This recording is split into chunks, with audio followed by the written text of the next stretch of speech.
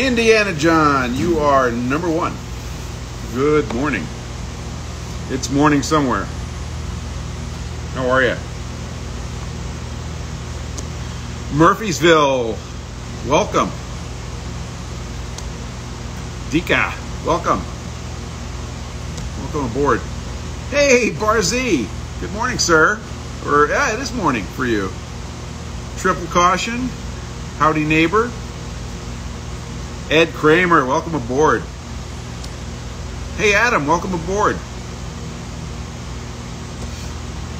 Hey, Stan, you know, I'm sitting literally from my nose. It's 27 inches to a Hotshot 360, which I'm enjoying very much. On the way back to New Hampshire from Kansas. Wow.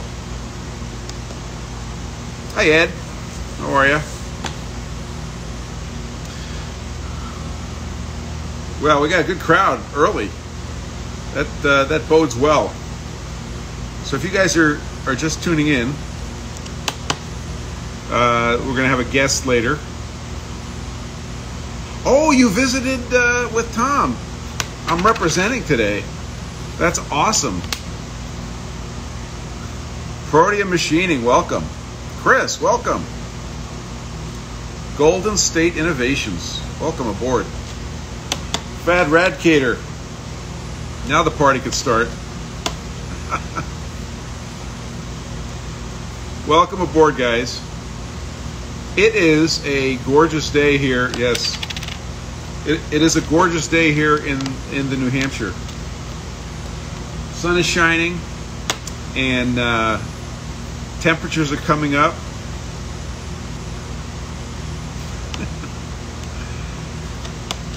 Yeah, we should talk, Stan.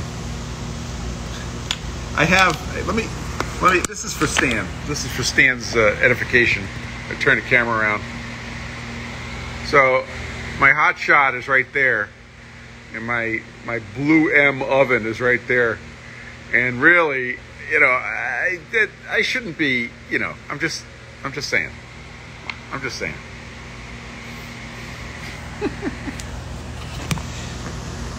Okay. Darvishi, welcome. Oh, three-phase. Wow. That's a lot of copper. That's very nice of you to help out. I know you know that stuff cold. Adaptable Innovations. Welcome aboard. So, beautiful day in New Hampshire. As you may or may not know, I have solar panels up on the roof. And Friday, I think it was Thursday. Oh, thank you very much. Thursday, we had a record day. I should say an absolutely optimal solar day.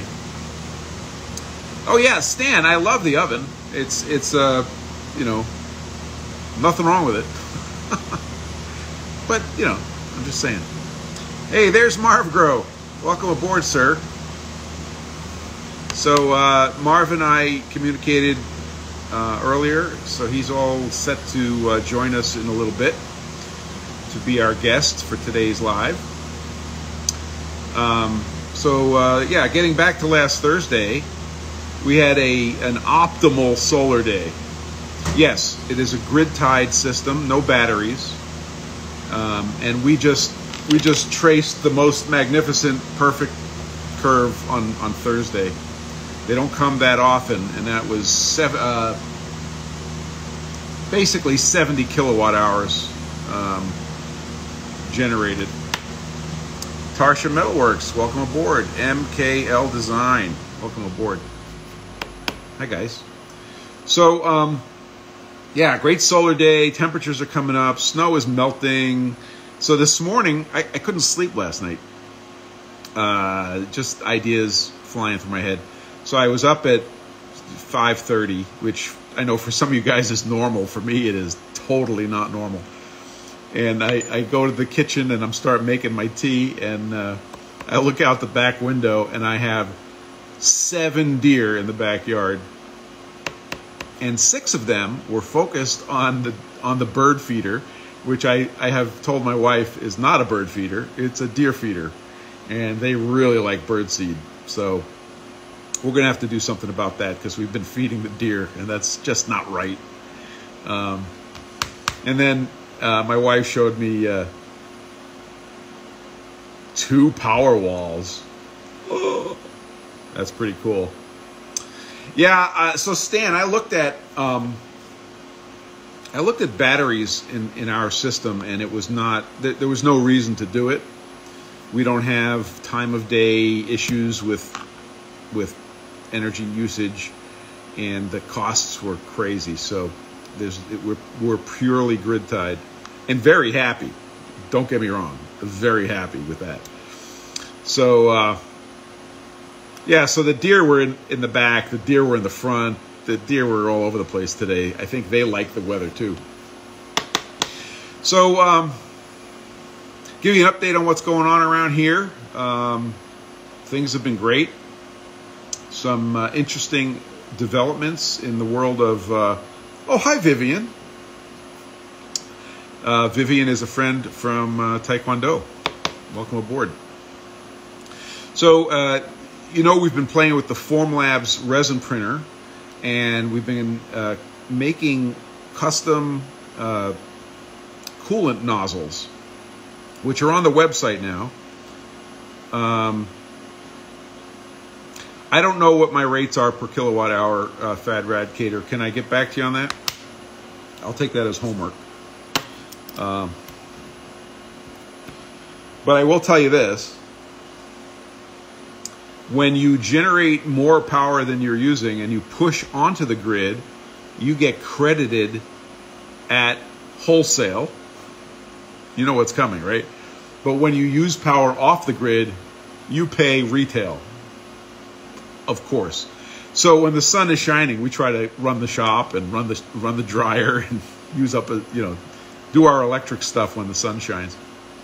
So we put the new NOZs, that's our trade name, the NOZ, the NOZ, our new custom nozzles on the website.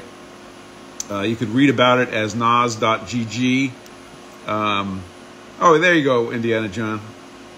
19 cents a kilowatt hour.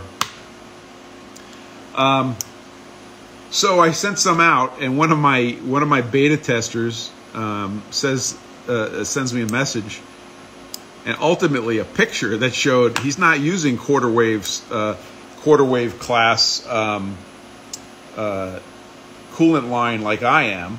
They're using half-inch class, which is not unusual for bigger machines. So I've also whipped up a half-inch class lock line style nozzle that's the NOZ 3. It's a 3.3, so 3 inches wide, 3 inches to the focal point, and it has a half inch. That's in beta. If I get the thumbs up from my beta testers, that'll show up on the site also. So that's starting to take off. The NOZ line is pretty interesting, and it's really cool from a manufacturing standpoint because it's going from, it's going right into a resin printer, printed in the resin printer, cleaned up, inspected, and shipped out. So Indiana John says, I know you said coolant nozzle, but it sounded like Cool Whip nozzle. Whatever you want. We manufacture things. Whatever you like. If you want a Cool Whip nozzle, we could do that too. Almost Machining, welcome aboard. Your package, sir, is ready to ship out. What's the flow rate on the quarter? So I don't know how to answer that. I run it at full throttle, and it's perfect. And I use it for grinding the stones. And one of my customers, one of my beta testers, who I think you already know, is Adam Demuth. And Adam didn't think it was enough velocity. So we made up some higher velocity units. I don't think they're available on the website yet. In fact, I know they're not. and I'm waiting for some feedback. I tried them, and they are higher velocity. So we have 2 flavors, so we could talk about that later. But there'll be choices as far as the velocity coming out of the nozzle. Hey, John, welcome aboard. Thanks, buddy. John stopped by and gave me stickers this morning and a gift with his 2 wonderful offspring, and that was really nice. Thanks.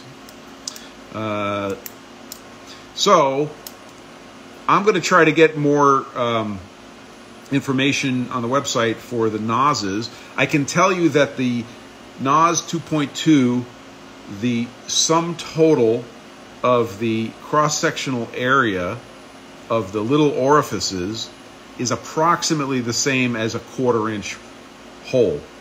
So there's not a lot of acceleration in that nozzle. Again, I find it fine with my pump. It's great. Yeah, you're wondering for your pump size. I totally get it. I'll tell you what, drop me an email and let's talk, okay? Maybe I can get you in on beta testing the difference between the stock one and the high velocity one. If you buy one, I'll send you 2. How's that? Okay, Fat Rad Cater. Don't everybody get like all whipped up. This is just beta testing. Anyway, so that's the story on NOSes. That's pretty exciting. I'm having a good time. Other investigations that are going on are different ways of designing them. And we're really enjoying it. Spencer Tool and Grind, welcome aboard, the company with the best name ever.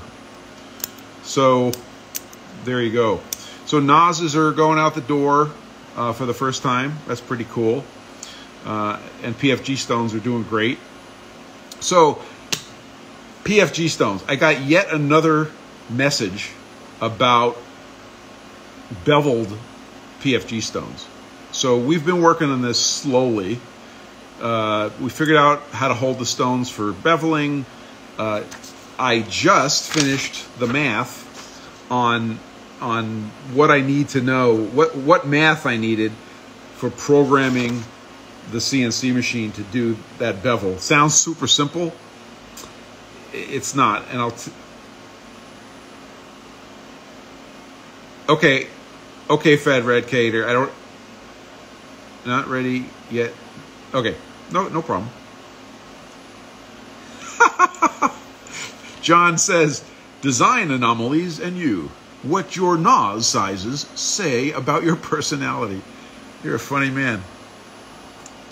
So, yeah, so math is done. And now I have to make a little spreadsheet.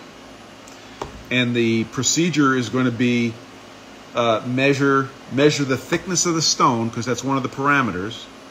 Measure the thickness of the stone, put it in the machine, register it at one magic point, hit the green button, and we get a bevel.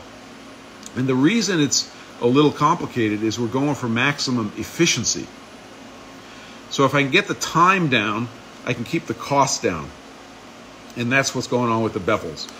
When I'm done, the bevel will have the exact same PFG recipe as every other major surface. The only thing on the stone that won't be ground is the ends. And it's going to be awesome. So that it'll be a variant on the stone where you select that you want to bevel. And it'll be one edge beveled, details to follow. So just stay tuned. You don't have to let me know you're waiting for a beveled stone, because I got like a lot of guys waiting for a beveled stone. But just stay tuned and we'll keep you posted on beveled stones. So that was the second thing cooking in the shop. What else? I think those are the major things. It's been a busy couple of weeks, and everything's been going great. A little update on the coolant system for the Okamoto grinder. Hi, CNC welder. That's been awesome. So you're familiar with the. I will show you. You're familiar with the continuous filter system and coolant tank combination for the grinder, and you can see all the refuse coming out there, all the NFG. That's been working super good, and also we have a 5-micron filter. It's an 18-inch. I want to say 5-inch diameter filter, and we just used up our first one. It took 7 months with a 5-micron filter, so we just changed it out, and that worked out great. And I posted about that. The Manual Machinist, welcome aboard. Obsidian Tools, welcome. Obsidian is very important, by the way, if you're killing a dragon. I just want to point that out. So before we bring in Marv Groeb, which will be in a few minutes, and I will check with you, Marv Groeb, before actually, let me just check with you now. Are you with us? Are you paying attention? So Marv Groeb, you can send me the request to join the live, which should be, it's the little camera symbol with a plus sign on the bottom of your screen. Okay, yeah, just hit that button saying you request to be part of the live, and we'll hit it. We'll bring it in a few minutes, okay? It won't do anything immediately. I have to approve it. Little thing. There we go. Okay, perfect. So while we're waiting for me to run out of things to say so we can bring Marv in, if you have a question for Marv or me, doesn't matter, use the question button at the bottom, okay? If you have a question for Marv and you don't have the question button at the bottom of your screen, hold on to it until we start to get rolling, because I'm afraid it might roll off the screen. Let's see. I don't know. I may be running out of things, but if anybody has any questions for me, how's the PhD doing? I just brought him in. What do you mean? Here he is. How's the PhD doing? You know, PhD stands for piled higher and deeper, and I respect that.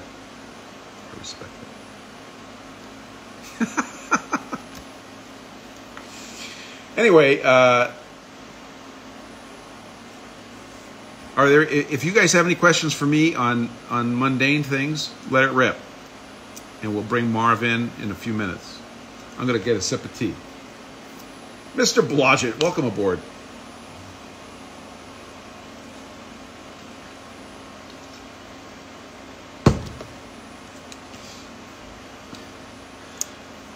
We here in southern New Hampshire are quite ready to get rid of this white stuff that is surrounding us. A couple of days of 60 degrees and we'll be there. Hey, man.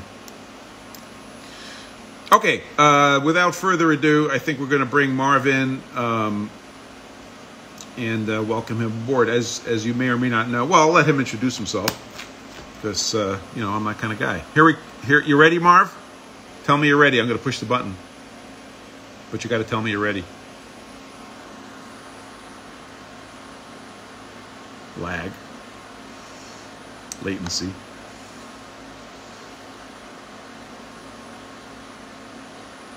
I got to make sure Marv didn't, like, you know, head off to the men's room. Oh, yeah. Okay, here we go.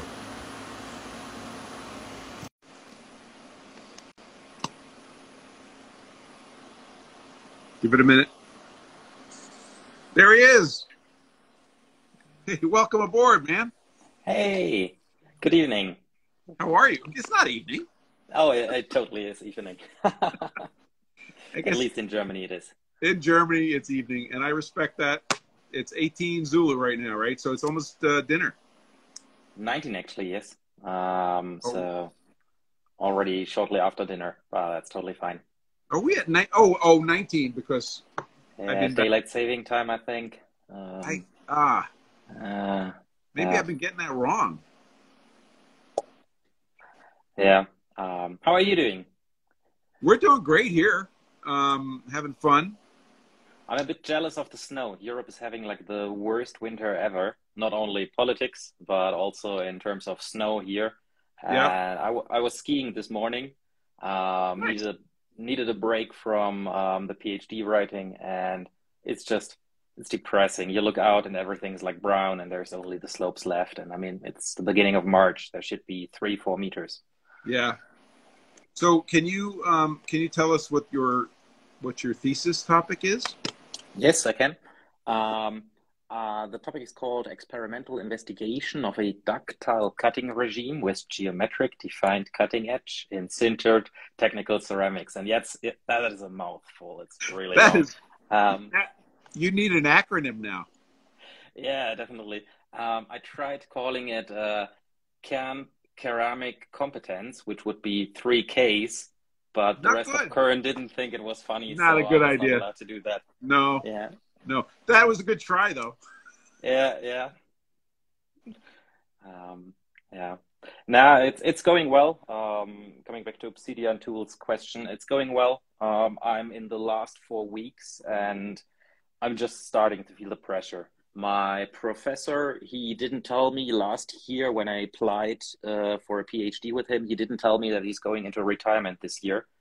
So I thought I had like 3-4 years time, and now I basically need to finish by this summer. So yeah, it's fun.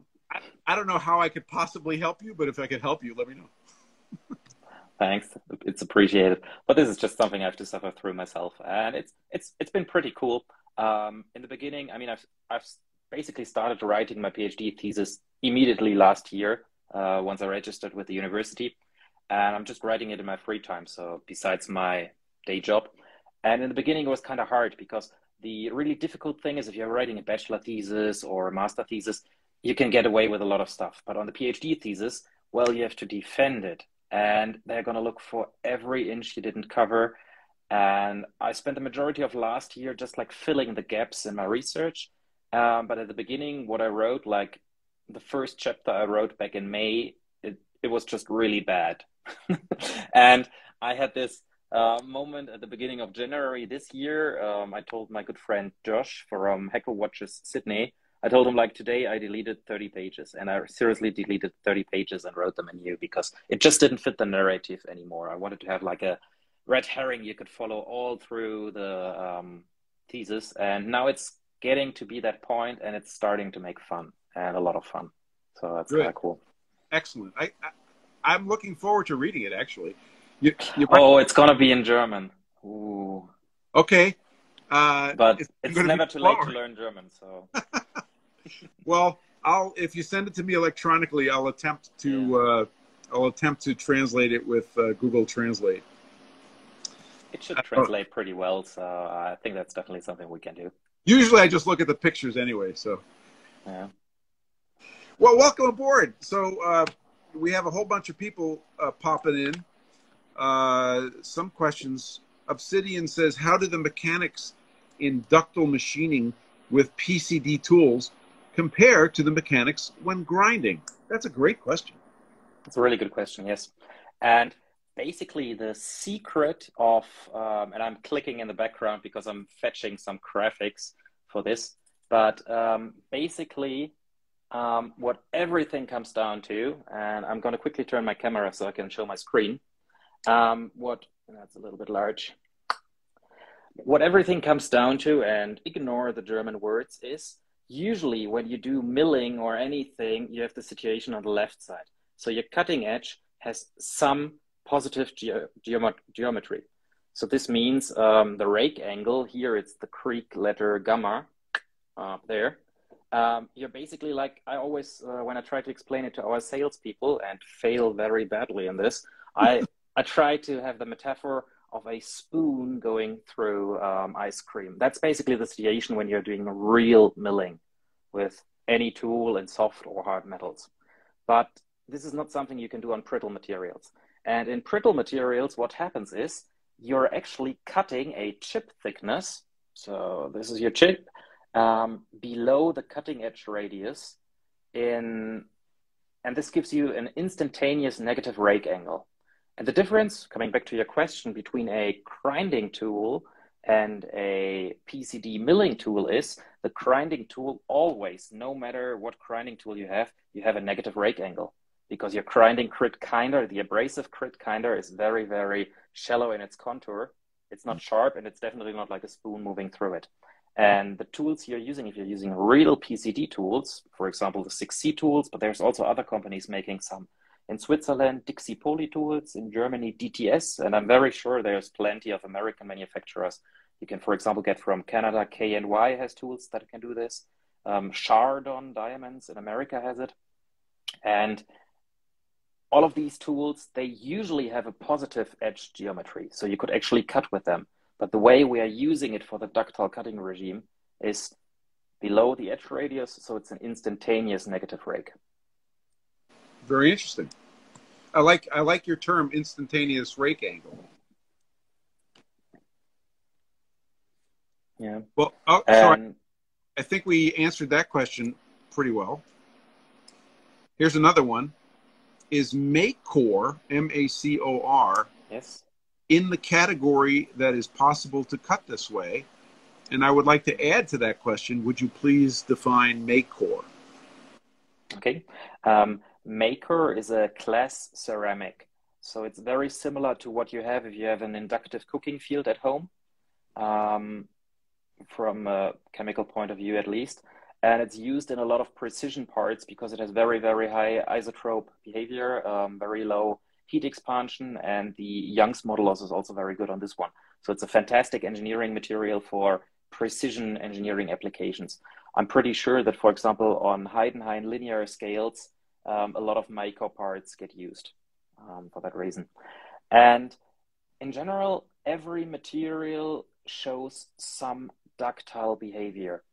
And the physical reason behind this is enormously complicated. And a while back, I tried explaining it on a podcast. And during explaining it, I kind of noticed like, okay, I should first talk an hour about physics for this. But it's fun.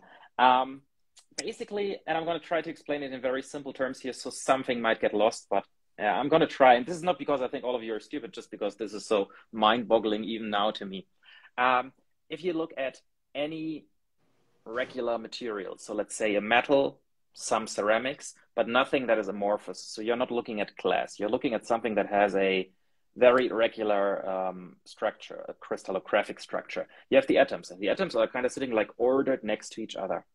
And usually what defines a metal is that the first property of a metal is that the electrons that are flying around this atom, they can move. Physics talk about an electron gas existing inside that solid state body. And when you have ceramics or you have semiconductors or you have something like Macor, a glass ceramic, you usually have no conductivity. Most ceramics are really good insulators. That's why we use them for insulators. So you don't get that electron mobility, but you also don't get any dislocation mobility. Dislocation is basically a missing atom in that crystallographic structure. And what we are doing when we are doing ductile cutting regime, and don't worry, I'm leading back to Macor now, is we are smashing the material together so hard because we have that negative rake angle, and that negative rake angle is just pushing a lot of pressure onto the material, a lot of hydrostatic pressure, and also a lot of shear rate, which is really interesting when you consider milling instead of turning that stuff. And what happens is the atoms move closer together, and the atomic orbitals, which are the electrons flying around, they overlap. And you get, for a very, very short amount of time, you get conductivity. And not only electron conductivity, but you also get mobility of dislocations. Coming back to Macor, yes, you can cut Macor in a ductile cutting regime. We've done it before. Macor has one very, very bad property, and that is that it's a very good heat insulator. Because a lot of ceramics are actually really good conductors for heat. So for example, silicon carbide, which most people know as an abrasive crit on grinding wheels, has nearly the same heat conductivity as aluminum. Macor instead is a glass ceramic and a really good insulator. So you have to be very careful with the tools. They tend to burn up very quickly because they get very warm. But it's possible to achieve a ductile cutting regime there. I don't think there's any material you can't reach it. Marv, are you using coolants when you're doing that? Or are you not? Yes, definitely. I'm always using coolant when milling ceramics. I do not use coolant when I'm milling carbide. And the reason behind this is it comes down to thermoshock. The cobalt, the metal binder in carbide, it makes the cut so hot. It's basically impossible to cut this with coolant. But in ceramics, it's always a good idea to use coolant. I have had some contact with a 6C Tools customer who wanted to mill Marcor but didn't have flood coolant. So he only had MQL and he used an oil-based MQL and it actually worked decently for the parts he wanted to do. So MQL is also a possibility. Dry with compressed air, it doesn't work. So I have to tell you, this is the second time I've heard your explanation. And because when we had dinner together, you in a noisy restaurant, you did the same thing. And it really paints a good picture and is fascinating. It's fantastic that the mechanical pressure, the instantaneous mechanical pressure can basically make it a metal. I think at that point, I should show a picture highlighting the difference. So what you can see now on the screen is a picture of silicon chips. So this is monocrystalline silicon, and it's actually semiconductor grade. And on the upper part, you can see what the grinding debris looks like. Both pictures are the same magnification. And this is typical of what you expect of a brittle material. You're just tearing out chunks because your abrasive grit, for example, diamond, is harder. And on the lower part, you can see real chips. These are silicon chips and they have been formed through this process. So that's really cool, I think. That is pretty neat. That is pretty neat. We have another question for you. Obsidian Tools asks, can you talk a little about the big polished block which was processed with the PCD ball by dragging it over the surface? Okay, yes. That one is a fun Instagram story. Or actually not only Instagram story. Okay, I have to go on a small detour here because it's just too fun and I always like to tell what a nice company we are. So I got asked to hold a seminar at an ultra precision manufacturing conference. I was a little bit stumped because usually ultra precision is not what we are doing. Kern is a very well-known high precision manufacturer, but ultra precision is basically when you're thinking about nanometers. And that's not something we do usually. We think about microns and fractions of microns. And I decided to show something we've been working on for quite some time, which is called diamond scribing.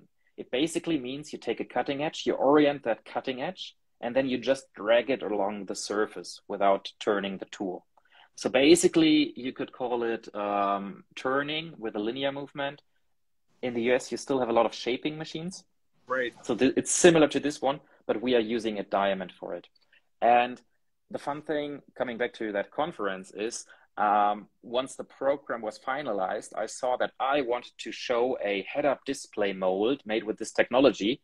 And the presentation before me was from Fanuc with their RoboNano. And RoboNano is an ultra-precision machine, which was designed to make head-up displays. So I was trying to compete with an inferior machine in terms of precision, with a machine built specifically for that application. I was like, okay, I cannot do this. And this was like Friday, and on a Monday I had the talk. But something most UPM, so ultra precision machines, are very bad at are heavy workpieces, because the machines themselves, they are not stiff. They kind of move like gummy. They are very, very low on the tension and everything, and they have air-bearing surfaces. So usually they cannot take a heavy workpiece. So I looked in our basement and found the largest chunk of aluminum and decided, okay, let's make we call it shiny spark out of it. And it actually worked pretty well over the weekend. And that shiny spark is not as pretty as it looks on Instagram. The compression swallows a lot, especially the top surface, which was the first one I made. There is quite a ton of chem errors in it, like linearization error too large and everything. The sides are looking decently. And the process this is working is we take a monocrystalline. So it's not a polycrystalline tool. We take a monocrystalline tool. We orient that one in our laser. We have Bloom laser in the machine. And that one has an analog readout. So we can basically see the shadowing of the laser. And this makes it pretty easy to adjust the cutting edge so it's completely perpendicular. And then you just drag it across the surface. And the cool thing is you're not limited anymore with feet per tooth, because there is no feet per tooth. So usually when you're diamond milling, and we have quite fast spindles. So on our normal HSK 40 spindle, we have 42,000 RPM, and then you would move at 500 to 1,000 millimeters per minute. So that's a pretty slow movement. That's like this. And in scribing, because you don't have that feet per tooth limitation, you can just go as quickly as you want, because I mean, turning with diamond, you can easily go hundreds of meters of cutting speed. And our machine kind of is very well suited to moving fast and still having good surface quality. So that shiny spark, hey, Cam Precision, that shiny spark is actually milled with over 10 meters per minute feed rate, which makes it 10 times quicker than we would enable it in milling. And you have less roughness as well. So that's a pretty cool project. And well, I got to show off to Fanuc that we can actually rough a part. So the first slide of my presentation was like, you only need one machine and we can actually cut metal and not just make it shiny. So that was cool as well. That's awesome. Yeah, those parts were pretty impressive. I also saw when we had dinner, you showed that little puck that I think that was silicon carbide, was it not? That was silicon carbide, exactly. And that part had milling and threading and all sorts of really fantastic processes in silicon carbide. Yes. Unlike when we were having dinner, I have my computer with me so I can show a couple of pictures as well of everything behind it. And what's really cool is this is the surface on the puck. And this is usually what it looks like when you're grinding silicon carbide. This is already quite the high magnification, 4,400 times under the scanning electron microscope. And you can see there's a lot of small pittings going on. This is basically where the corns break out. And then you look at our process, which is this slide. And this is exactly the same magnification. It's the same blank of material. It's just that because we are milling in a ductile cutting regime, the process of making the chips is actually different. It's not just tearing out a chunk, but it's actually cutting through the individual grains. And obviously there are some limitations. So you can see there's some pitting going on here.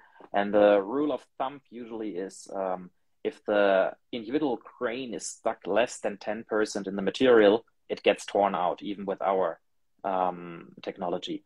But in the end, it still comes down to a much higher surface quality. So the surface quality of the crowned one, and this was crowned by experts and not by me because I'm really bad at grinding, was an RA of 0.3. And on the right side, the ductile milled one is an RA of 0.05. So that's 6 times better. And we actually introduce a lot less damages into the material as well. So on the crowned surfaces, and this is very much, Simon, I saw your question, I will answer in a moment. On our, so in my PhD thesis, I had to do a lot of material analytics as well. And we did, for example, Raman laser spectroscopy, which is basically exciting the material with a laser and then looking at the reflectancy and the spectrum. And it's pretty cool because on the crowned parts, you can calculate the internal stress of the material. And that internal stress is actually not the hardness, but missing the English word, basically the breakage elongation stress, the maximum stress that silicon carbide can actually suffer. So the reason you have so much pitting on the left side and you also have tons of micro cracks is this is the ceramic toughening mechanism. The ceramic, because you're loading it so much mechanically when you're grinding it, it's actually toughening itself by introducing cracks. And in ductile milling, you do not introduce those cracks and you do not have any ceramics toughening. So your material is unblemished afterwards. Now, the fun thing is, and this is a question for you all because I still don't have an answer, if you look at the energy density during the cut, so I'm not talking the energy going into the spindle, but I'm recording the energy with acoustic emission, and then I calculate a power spectral density. The energy in a ductile cutting regime is higher than in a non-ductile cutting regime. And that's really fascinating. Yes, Indiana Jones, tensile strength. That was what I was looking for as a word. And we have another question that just came in from Simon Perthy. When milling carbide on a Kern, is there a risk of carbide going into the bearings in hydrostatic ways?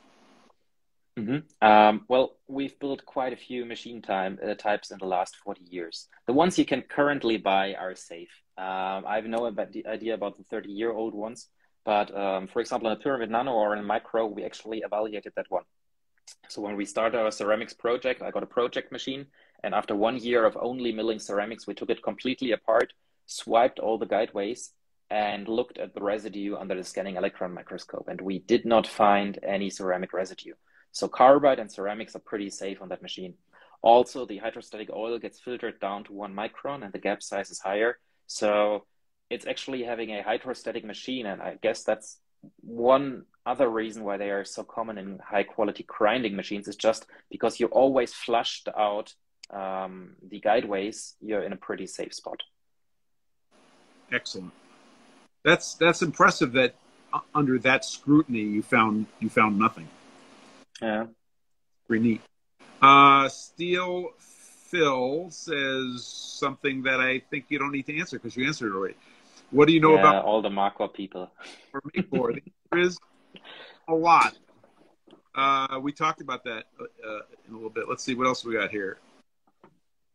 What are your Obsidian says? What are your thoughts about spindles with ultrasonic actuators for ceramic machining? Okay, there's basically two ways you can do ultrasonic. One is the one-dimensional ultrasonic. That is actually getting done about 50 miles away from me. The company DMG produces machines with it. I'm not going to say anything more about that company because I'm a nice person. I think 1D ultrasonic is shit. I think it makes, on the internet. I think it makes no sense at all. It's basically like using a jackhammer. Yes, you get more material removal, but the way you get the material removal is just by putting extra energy into it. And to be honest, there's fantastic grinding bits out there. So I can tell you a couple of companies making grinding bits which are so abrasive that you can just compete with ultrasonic spindles. But if you want to achieve high quality, if you want unblemished parts, 1D ultrasonic is actually very bad for your part because you're hammering away at it and introducing micro cracks. And I'm really surprised people buy parts of those machines. The majority of people I know with ultrasonic machines, 1D ultrasonic, they tell me it's either a placebo, so it's nice for the operator. He has a very tough material, then he turns on ultrasonic and everything is okay. Or they just never use it and wish they had a larger tool magazine. There is a second type of ultrasonic, which is very awesome, and that one is called 2D elliptical ultrasonic. Basically, you're not exciting the tool or the workpiece just in one direction, but you're making a elliptical movement. So you have two-dimensional excitation. And if you tune this one very well, and there's a couple of companies who produce something like this, LT Ultra and InnoLiDAR too, you have very high frequency, about 70,000 hertz. And then the contact time between the tool and the workpiece is so short that you are under the diffusion constant for the individual atoms. That means you have no chemical wear. And diamond tool wear is actually 99% of it is chemical. You do not have any abrasive tool wear on diamonds, in my opinion. It's just chemical. So if you have 2D ultrasonic on a machine, you can do better milling in ductile mode on ceramics, but you can also mill stuff that you couldn't mill with diamonds. So it's used in diamond turning of steel, which is enabled through that technology. So 2D ultrasonic, cool. 1D ultrasonic, I wouldn't get it. So you're using diamond tools on steel with the elliptical ultrasonic, and is that eliminating the usual problems with diamond diffusion on steel? Exactly, yes. The contact time between tool and workpiece is so short you cannot have any diffusion. That's fantastic. There is a limit to this. If you move your tool too quickly, so if your feed rate is too high or your cutting speed, then basically it's always in the material. And usually the movement it does is basically this ellipse going into the material and lifting off. Now imagine you're moving so quickly forward that on the backward draw, it's still in the material. Well, then it doesn't work anymore. Gotcha. Matal Engineering says, what are the factors to reach the ductile regime in Maycore? Everybody likes Maycore. I have no idea what it is about Maycore. Will regular machines be able to do it? Okay. So usually most materials have a brittle to ductile transition of a couple of nanometers. So you're between 10 and 100 nanometers usually. Some go a little bit lower, some go a little bit higher. Marcor is on the higher end, but it's still 80 nanometers. If your machine is able to take a constant 80 nanometer pass, yes, your machine can do it, but there's not a lot that can. There you go. Excellent answer. Let's see. We might be caught up. I think we're caught up.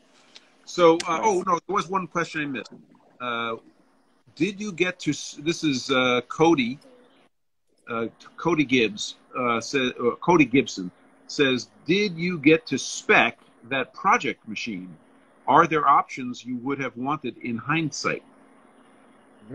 Usually I get pretty large input on all of our machines we make for our applications department.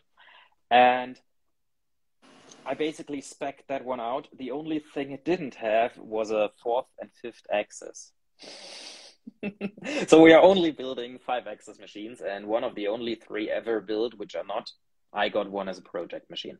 So no, usually for ceramics, I tell people to get something to clean up the coolant better. So usually we have those paper band filters, which filter down to 20 microns. I don't think that's enough.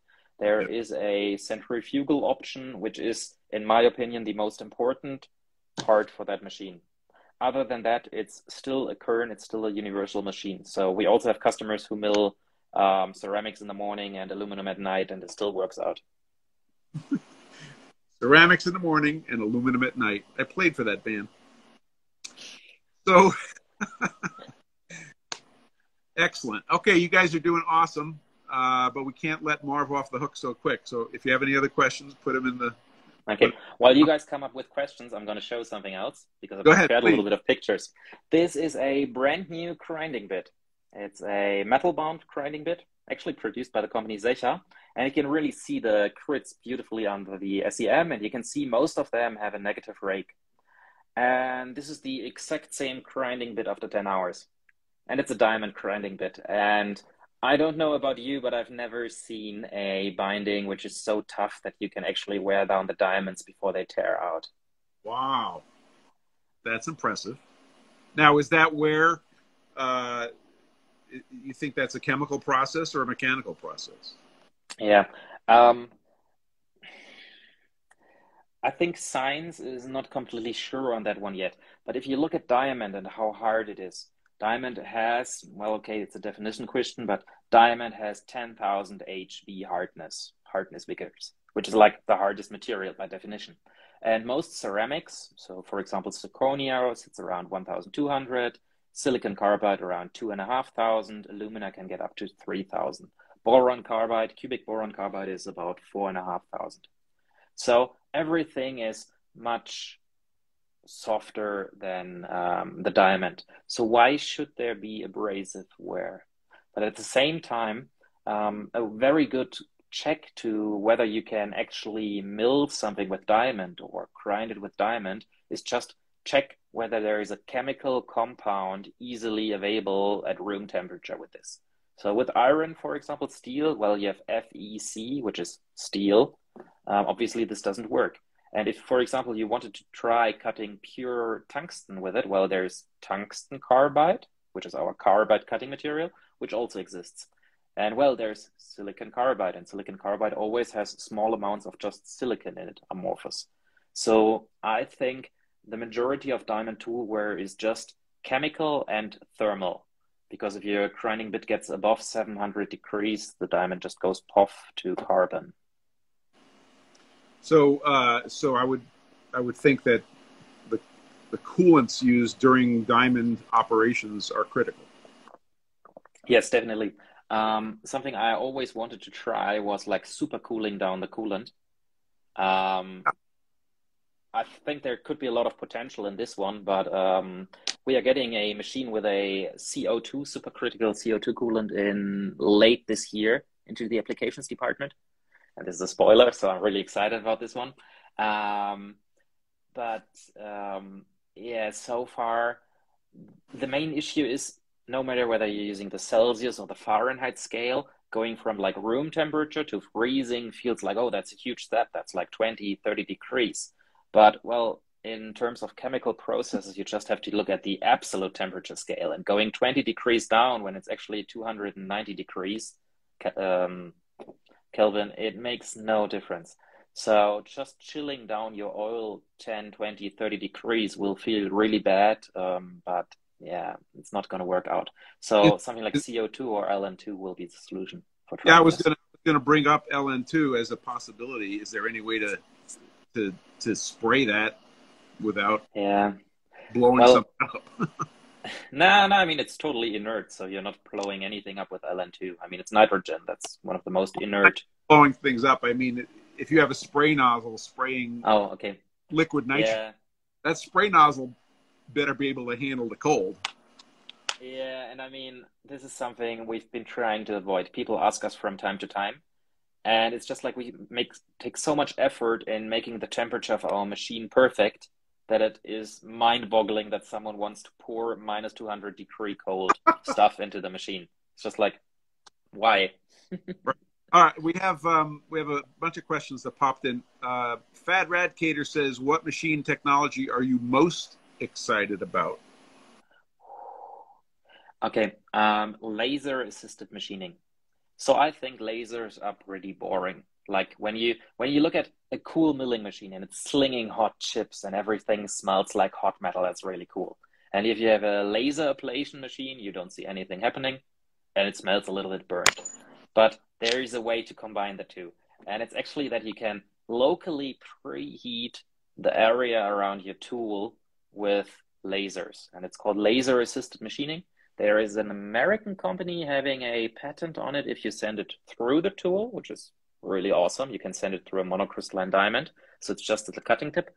There's also a lot of effects when you just take a couple of blue laser diodes and arrange them around the tool and send them through the middle around the tool. And then very, very tough materials, because they get a little bit warmer, get easier to make. And that's pretty cool technology and something I would love to try out. At the same time, playing with high power lasers, workplace safety doesn't allow that. So, Well, safe isn't always as much fun. Let's see. Are there future? This is Cody Gibson. Are there any future uses or applications of ceramics you can see coming from your research? Possibilities okay. being locked? Question mark. Yeah. Um, I think this is something that is happening right now. There may be Um, can't talk about. So No, no, no, no. I can talk about what is happening. And the problem is, for the last 20 years, finishing ceramics in a mechanical way was basically grinding and then lapping them to a high quality finish. And once you start with lapping or with honing, you're limited in your geometry. This is the reason why the phone cases you can buy from ceramics nowadays from Samsung, why they are basically a flat chunk of ceramics. Well, it's easy to manufacture them. And now you have a technology which is, I wouldn't exactly call it affordable, because you need a very, very expensive German precision machine and you need high quality diamond tooling. But at the same time, you can make a shape which 2 years ago would have cost 10 or 20 times this, because someone would have had to polish it by hand. So I can see watch cases being really made from ceramics, not just injection molded and polished, but like milled from blank stock. I can see a revolution at one point coming to the dental market. Imagine you're going for a teeth replacement, and instead of waiting 2 weeks for your teeth to arrive, they could actually mill it in like 10 minutes while you're still sitting on the chair and you go home with full teeth. That would be kind of cool. And also, I think those ceramic materials and the way we can now work them will lend themselves to machine building. So something we have considered, and it's too expensive at the moment still, but is, for example, making one axis of our machine from silicon carbide, because the thermal expansion is much lower than aluminum, but the heat conductivity is the same. So we could actually make a much more precise axis from this one. So that would be a cool application. And I think you could actually pay for that. If you really wanted to do this, you could pay for it at the moment. I would love to see a silicon carbide Kern 5 axis. Well, the Zeiss Xenos, which is the Yeah. most precise production environment CMM, they actually have structural parts from silicon carbide. And most ASML machines are also built from both corduroy, which is a technical ceramic, and silicon carbide parts. So it has already arrived, but just at a level where you are not where you do not have to be load bearing. Mm-hmm. Yeah. Well, exactly. the timing here is perfect. We're coming up to the top of the hour, and one of our participants, Ed Kramer, who, as you know, is a very serious, very focused machinist, and when he asks a question, I take it extremely seriously. So here it is from Ed Kramer. He says, "When are you starting your Kern-made chef's knife product line?" Oh, yeah.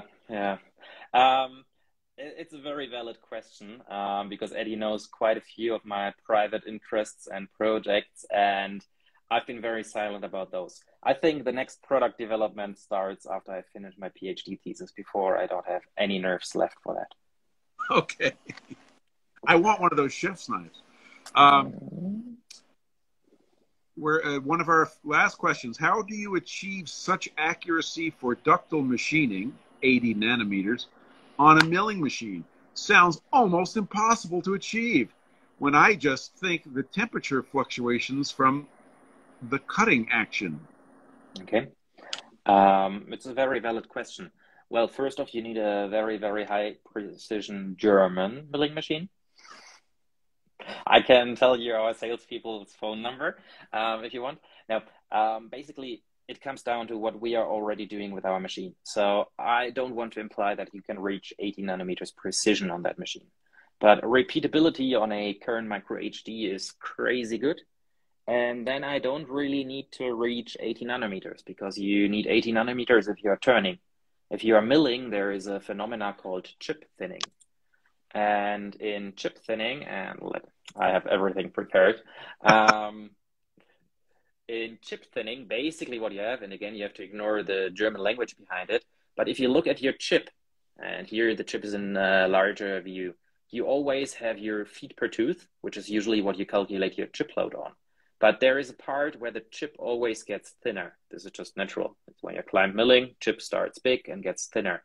And if you start basing your cutting data not on the feet per tooth, which in my opinion is actually a very, very bad measurement for chip load, but you base it on your median chip thickness, then you easily approach nanometric cutting conditions. And I say easily on a Kern. We've tried it out on a funnel Groeb drill because 6C Tools has one, and it's possible to achieve that cutting state. At the same time, your chip is so thin that the tool is, if you're leaving that realm, so for example, your median chip thickness becomes too large because there was too much stock left, or there was too little stock left and it becomes too thin and the tool is only rubbing, your $800 diamond tool just burns away in a couple of seconds. So yes, a lower quality machine can achieve it, and I would say the machine precision should be somewhere sub-micron, so 500 nanometers. Repeatability between the semi-finishing and the finishing pass should be something your machine should be aiming for, and that's not a lot of machines on the planet right now. Excellent. Last question, because we're at the top of the hour, also from Ed Kramer. This one is more serious. How do you like the new micro CMM? I have to check where the Pruka Alicona is hanging around here in the live video. No, I can give you my preliminary impression of this one. So the micro CMM, for those who don't know what I'm talking about, we got a new coordinate measurement machine at Kern last week.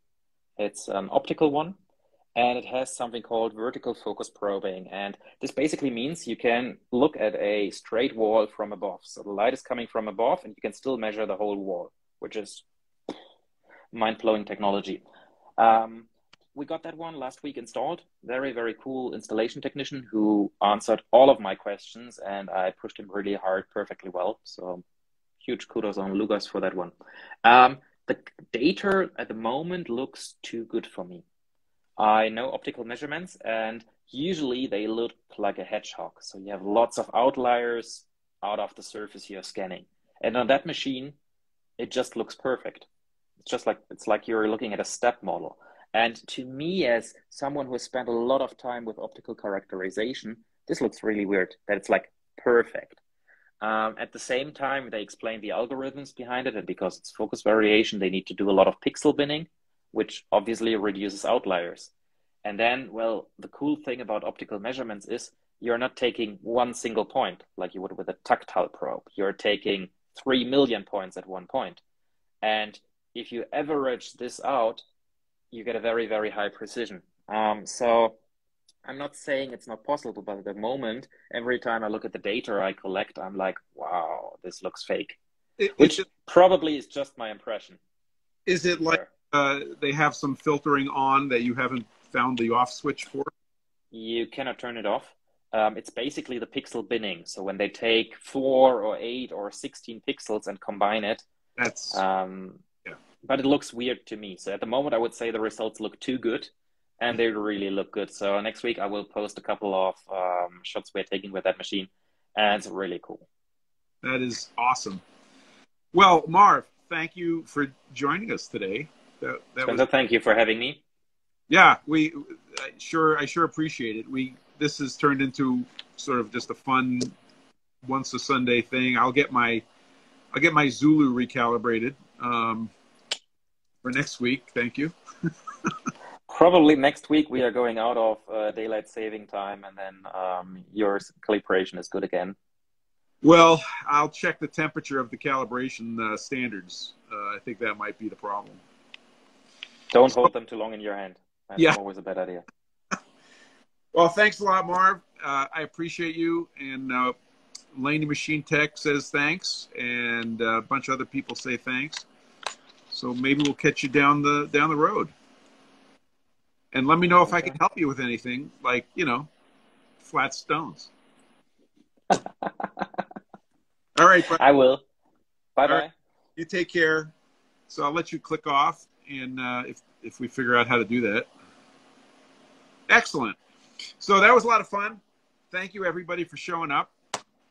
We do this every Sunday at 1300 Eastern Time in the United States. I thought it was 18 Zulu, but I will check and correct myself if that was wrong. If you joined us in the middle, my name is Spencer Webb. I'm with Kinetic Precision. I make precision ground flat stones. You could learn more at pfg.gg. And if you work your way up the menu into the product stuff, you'll see there's other things we're working on. Balancing rings have been out for a while, and custom coolant nozzles or specialty coolant nozzles is something that's happening right now. So have a great weekend, everybody. And you could all exit at the back. Please watch your step and make sure you have all your belongings with you. And with that, have an awesome weekend.